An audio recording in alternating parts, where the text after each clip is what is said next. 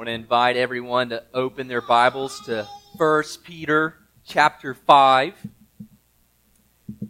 Today brings us to chapter 5, verses 1 to 5.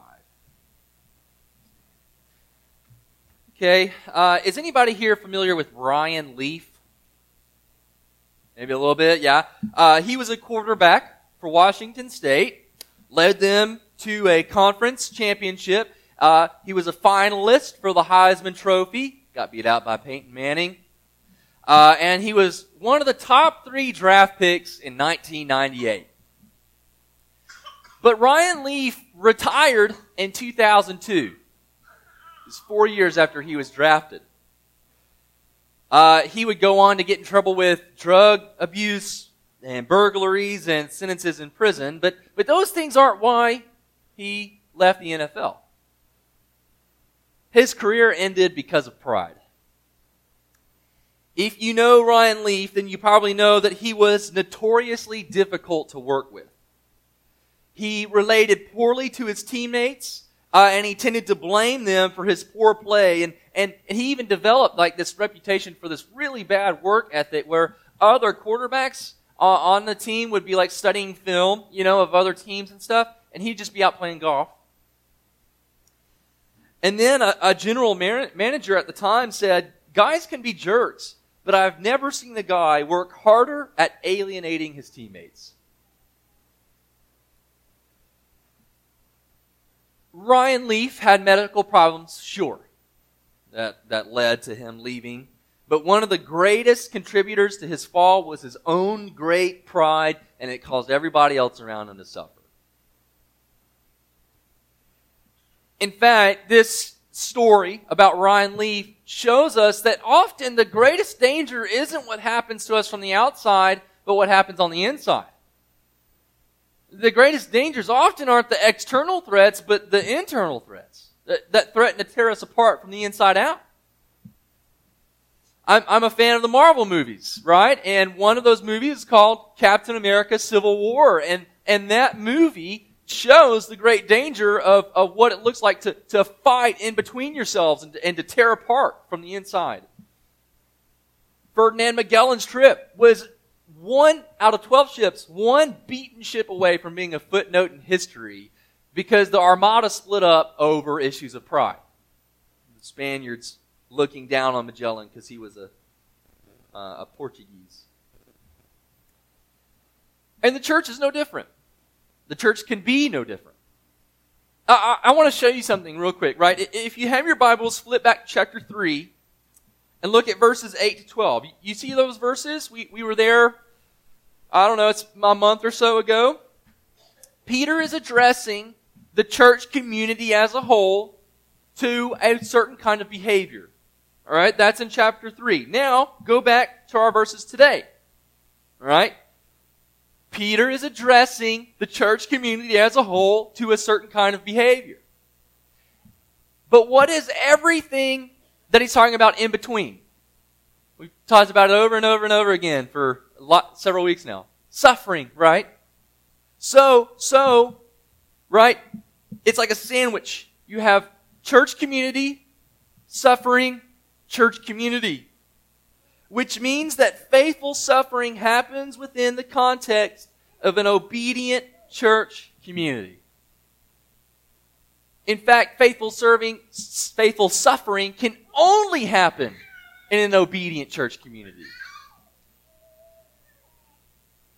And I would venture that the greatest danger and threat to the church is not sufferings, is not persecutions, and it's not imprisonments, but the refusal to be an obedient community from within.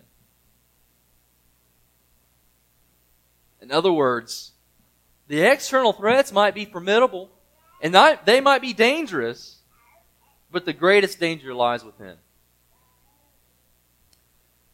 Listen, the world loses hope not when it persecutes the church, but when the church refuses to look like Christ. That's when the world loses hope. Not when the church is in prison, but when the church doesn't look like Jesus anymore. And what 1 Peter shows us today is that an obedient church that looks like Christ is a humble church.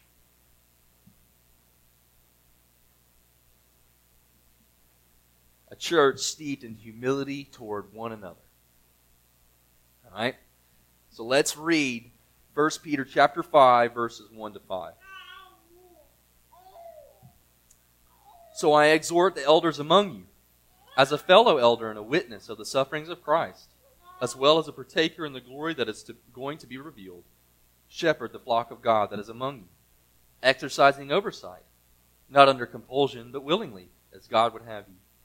Not for shameful gain, but eagerly. Not domineering over those in your charge, but being examples to the flock. And when the chief shepherd appears, you will receive the unfading crown of glory. Likewise, you who are younger, be subject to the elders. Clothe yourselves, all of you, with humility toward one another. For God opposes the proud, but gives grace to the humble. First, an obedient community consists of faithful shepherds. Faithful shepherds. Yes, this passage addresses the community as a whole. And that comes out like literally in the last verse. But it's probably not lost on you that a great chunk of this passage is addressed to elders. And the majority of the sermon today will focus on pastors and elders. But I think Peter does this for a number of reasons. Okay, why does he focus so much on elders here? The first is that elders have the charge of overseeing the community that it's obedient as it ought to be. Right? In other words, it starts with elders who are overseeing that the community is obedient. But secondly, and more important in my opinion, is that it is up to the elders to model this obedience. Right? If a pastor or elder is arrogant, the church is going to be arrogant. And if he's humble, well, the church is likely going to follow suit. And before I go further, I want to say I'm teaching two people here. First, I'm teaching myself because this is a model I failed to achieve, but I want to follow faithfully. But I'm also teaching you. Because whether it's me or somebody else, I want you to care deeply about what kind of shepherd you have. What kind of shepherd you pray for. And how you assess your shepherds. Not in strength of communication, not in strength of charisma, but in strength of character. So first, Peter is exhorting, addressing elders here, okay? And I use the word elders because that's what Peter uses here, but it's the same thing as pastors. Same thing as saying shepherds, or in other places of Scripture you'll see overseers, even bishops, right? The biblical language is, they're all the same. So what is an elder? Robert Thune, he wrote a book on eldership. He defines elders as male leaders of the church who serve as pastors and pace setters who are grounded and rooted in the gospel. Right? So that's a good biblical definition. They're pastors, they care for the flock. Pace setters, examples to the flock, that are rooted and grounded in the gospel. So good doctrine, biblical doctrine, gospel doctrine, okay? So Peter is addressing these male leaders as a fellow elder and a witness of the sufferings of Christ, as well as a partaker of the glory that is going to be revealed. Peter knows he has apostolic authority, right? He's already kind of mentioned that several times. The whole reason he's writing the letter is because he's an apostle. He has the authority to write letters to churches commanding them what to do. But he knows he's a shepherd too, and he gets on their level. He's a fellow elder. Okay, this is like Sam Walton, and he goes up to the checkout lady and he says, "Hey, I'm a fellow employee too, just like you, and I'm striving to do the same things I'm asking you to do." And that's what Peter's doing here. And so Peter's saying he's not only striving to do the same things, but he's also familiar with the sufferings that come with it. Right? I'm not just trying to strive, but I'm also familiar. I'm a witness of the sufferings of Christ. I'm familiar with the sufferings that come with this, as well as the glory. So he gets on their level. Another interesting note is that Peter addresses elders among you. Listen, I think it is the standard New Testament practice and my conviction that a church is healthiest when it has a plurality of elders, right? A plurality of pastors. That doesn't mean every pastor has to be paid or on staff. In fact, what's often is the case is you'll have a few that are on staff and a few that are just lay volunteers.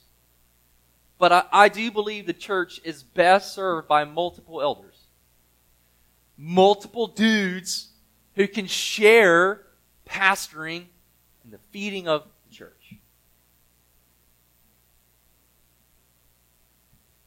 The first exhortation that Peter has is to shepherd the flock of God among you. All right? I exhort the elders among you. Shepherd the flock of God that is among you. First thing to note is that this is not the elders' flock. It's God's flock. You don't belong to me. You belong to God. We belong to God. Any pastor that's unwilling to let go of a congregation or his position doesn't understand that he is simply a steward that can be called away at any time. It's God's flock. But Peter also says to shepherd the flock of God where? That is among you. As much as I might want to, I'm not called to shepherd other churches. I'm not called to tell other pastors how to pastor their church. Or crazy people on Facebook. How badly do I wish I could pastor some of the crazy people on Facebook. No, I'm called to pastor you. You non-crazy people in front of me.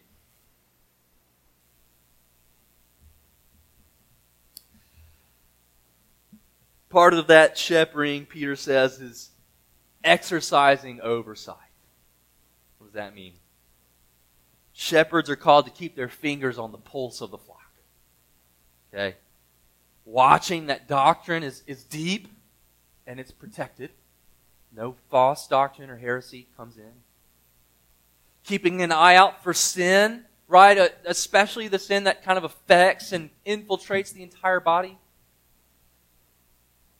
And making sure that the body is cared for and pastored and nourished. All right? That's what it means to exercise oversight. But this oversight is not a controlling oversight. It's a humble oversight. What does Peter say? Peter says, not under compulsion, but willingly, as God would have it. In other words, pastoring should not be miserable for the pastor. Right? The pastors shouldn't be George Bailey who feel forced into what they're doing, right? I watched It's a Wonderful Life for the first time, and yeah, George Bailey has a wonderful life, but he's forced into everything throughout the entire course of the movie, isn't he? He gives up his college tuition, gives up his dream of following the world. Pastors should not be forced to do pastoring. Should be willingly and joyful. Peter says, not for shameful gain, but eagerly. If you've been in our Bible study, in 1 Corinthians, we've talked recently about how gospel ministers have every right to expect compensation for the work. Right? It's good to take care of your pastor. I'm not hinting at anything. We had a good, deep discussion in that Bible study. All right? I'm not hinting at anything, but yes, pastors should be supported well. But he has no place doing it for the compensation. It shouldn't be for self-promotion or self-glory. Peter continues, not domineering over those in your charge, but being examples to the flock. It is wildly unfortunate that we have too many examples of this domineering pastoring. And unfortunately, pastoring can be a lucrative position who want control and power. I mean, we have too many recent examples of pastors who abuse their power and even their flock. I mean, I've talked about Mark Driscoll before. Some of you might be familiar with Bill Hybels, maybe James McDonald, even Carl Lentz. And honestly, there are still pastors out there who write books and have influence whose arrogance we need to watch out for. No, pastors are not called to domineer, but to serve. Tom Schreiner, he rightly noted that pastors are to use their authority to serve, and in that way, they imitate the example of Jesus himself. Jesus didn't say, I have authority, therefore I'm going to control you and domineer you. He used his authority to serve. Finally, Peter ends with an encouragement there in verse 4. And when the chief shepherd appears, you will receive the unfading crown of glory. All pastors are under shepherds.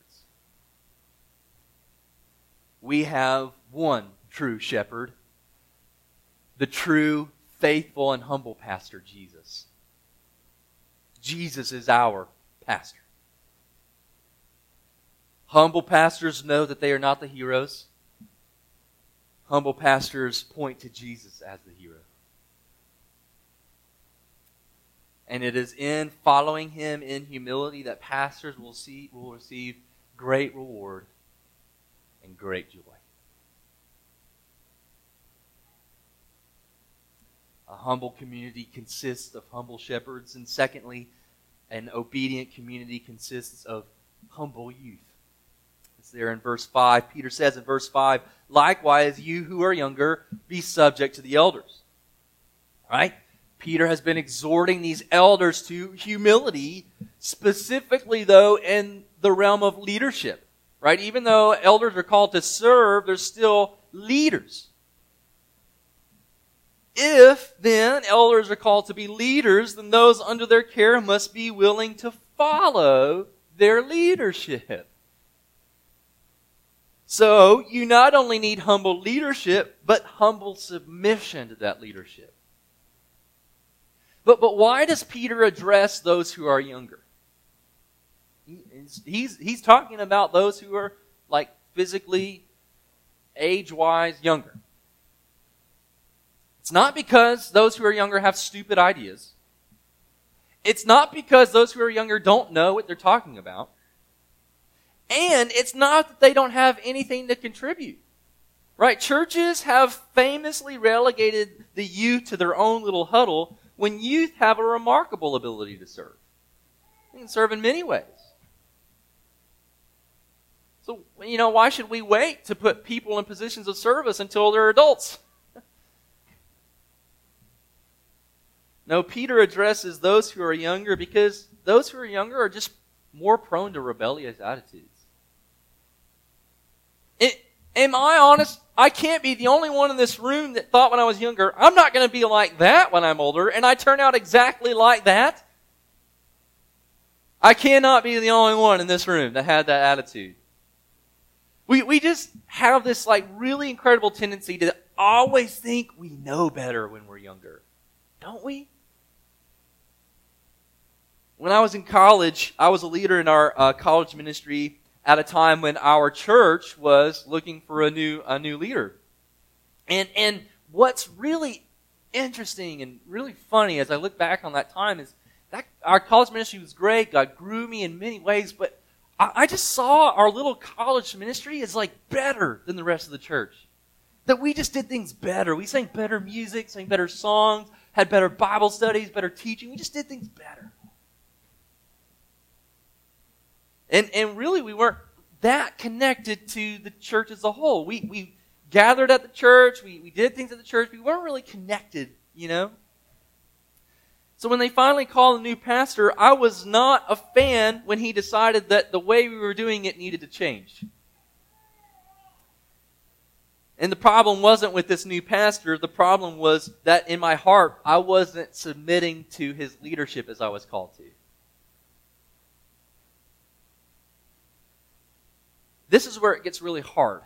Even for me in my past, and even now. Because it has nothing to do with the pastor's preaching style. It has nothing to do with his leadership style or even his personality. You are called to submit to his leadership. And for you, that takes a lot of humility. And again, right, we talked about submission, months ago, especially in regards to submitting to the state and stuff. It's not just any kind of pastoring that you submit to. You submit to the kind of biblical pastoring that we've already seen. The humble, obedient, faithful pastoring that glorifies Jesus. That's what we submit to. You don't submit to abuse. You don't submit to bullying or to extorting. Leaders who contradict God's holiness or who subvert the gospel are not leaders we follow. But leaders who exemplify this character, honor God's holiness, and are faithful to the gospels are leaders we submit to and we follow. And listen, we don't complain and we don't grumble like the Israelites, right? They complained and grumbled all the time. We humble ourselves. We pray for grace, pray for our pastors, and pray for God's will, not ours. Doesn't mean you don't ever disagree. Right? I know you guys disagree with me every week, probably, but it means you're faithfully following, and we're learning and growing together, right? This leads to our final point. An obedient community consists of a humble people. Peter concludes, "Clothe yourselves, all of you, with humility toward one another." So humility doesn't just look like submission to elders. That is part of humility, but humility looks like service to one another. Humility looks like giving generously to the needs of the church. That doesn't always mean like money or finances, but it does mean giving of your time and your energy and your ability. It means doing so without an expected ROI. Return on investment, right? When you humbly give to the church, you do so not expecting that the church owes you. Humility looks like remembering those that we sometimes neglect. Look, we're not perfect. We neglect people in our midst all the time. But humility looks like remembering those. So a widow, right, who grieves in silence. The elderly who can't get out of their homes. Even the children just outside playing, right? The disabled and the struggling. It means remembering them and caring for them and welcoming them and helping them to see that they are a part of this body together. Humility looks like giving one another favor. Have you ever thought of humility that way? Giving somebody else favor? So when there are disagreements among us or among you and a brother or sister, that the single controlling factor is that you are siblings in Christ.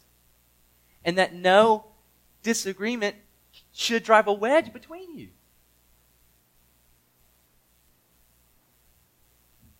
When a brother or sister seriously offends or sins against you and asks for forgiveness, showing favor, right? Looks like forgiving and forgiving freely.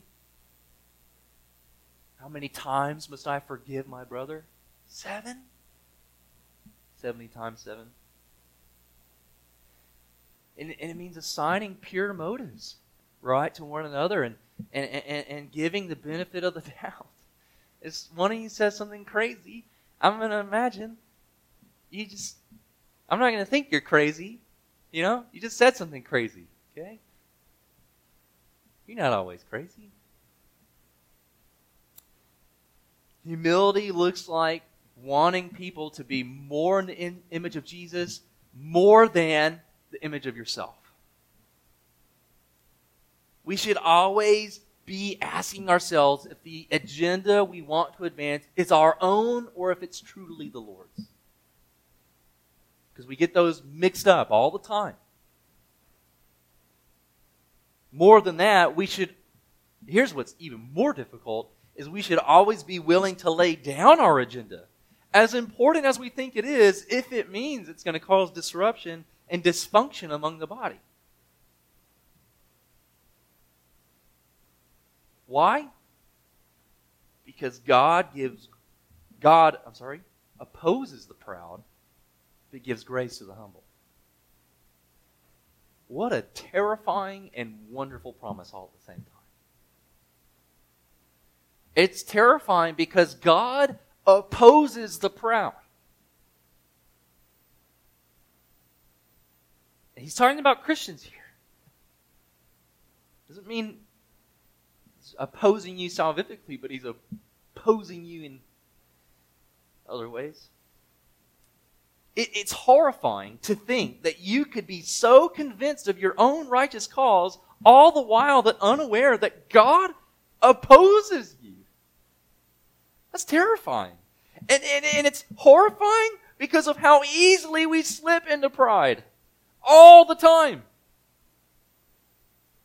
You are always slipping into pride and always need to examine yourself and your motives.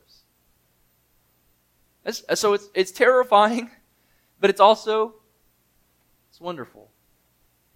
Because God gives grace. God gives grace. And He gives grace to the proud guy, proud woman, who sees her pride and confesses and repents of it. He gives grace when we freely admit our wrongs and when we freely admit our pride. He gives grace when we forgive, when we ask for forgiveness. He gives grace when we humble ourselves and relinquish our self-righteousness. It doesn't take anything on our part but confessing we don't have anything on our part. It is only by God's grace that we could bring anything of goodness to the table. Otherwise, we bring nothing but sin and our own pride and our own mess. So an obedient community consists of humble shepherds, humble youth, and humble people.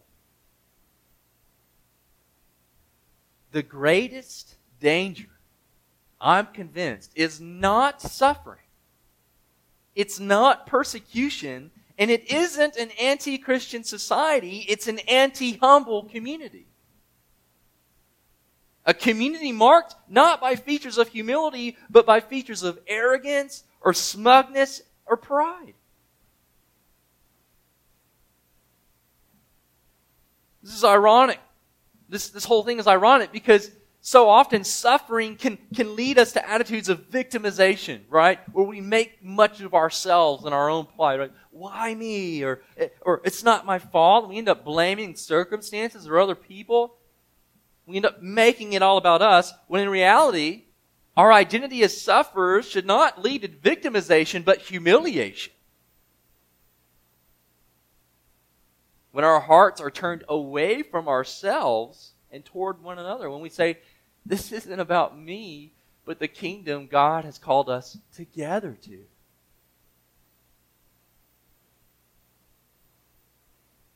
And this will happen so long as Jesus remains our example. Let us pray and strive to make Jesus our example. Right? The King who advanced His kingdom through humility, through weakness, cross-carrying, and self-dying. Right? That's the Jesus we want to follow. That's the Jesus that's our example. This will happen as long as Jesus is our source. Right? This level of humility is only possible through the grace and Spirit of Christ. And so the object of our faith is the source of our humility. So let us not just strive to make Jesus our example.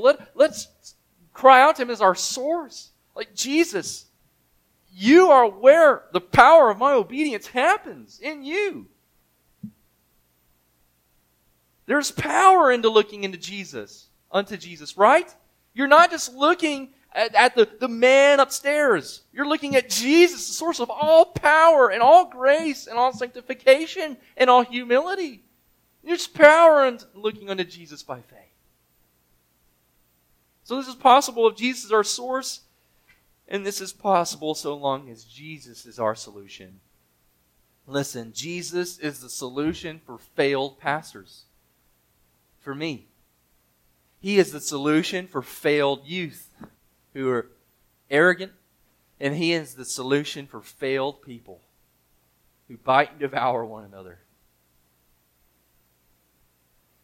He is a continual source of grace for those who stumble their way through obedience and stumble their way to humility. He is the chief shepherd for the chief of sinners, of whom I and you are the foremost. Let's go to Jesus, our shepherd, in prayer.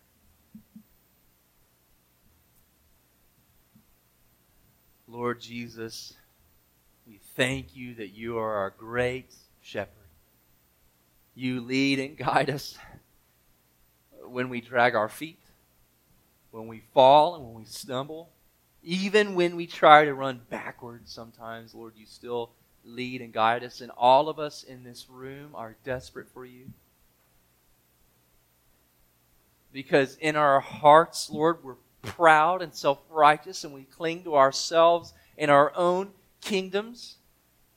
We need you, Lord, to help us follow you in humility, to help us look unto you for humility, and, Lord, to rest in you when we have failed in our humility.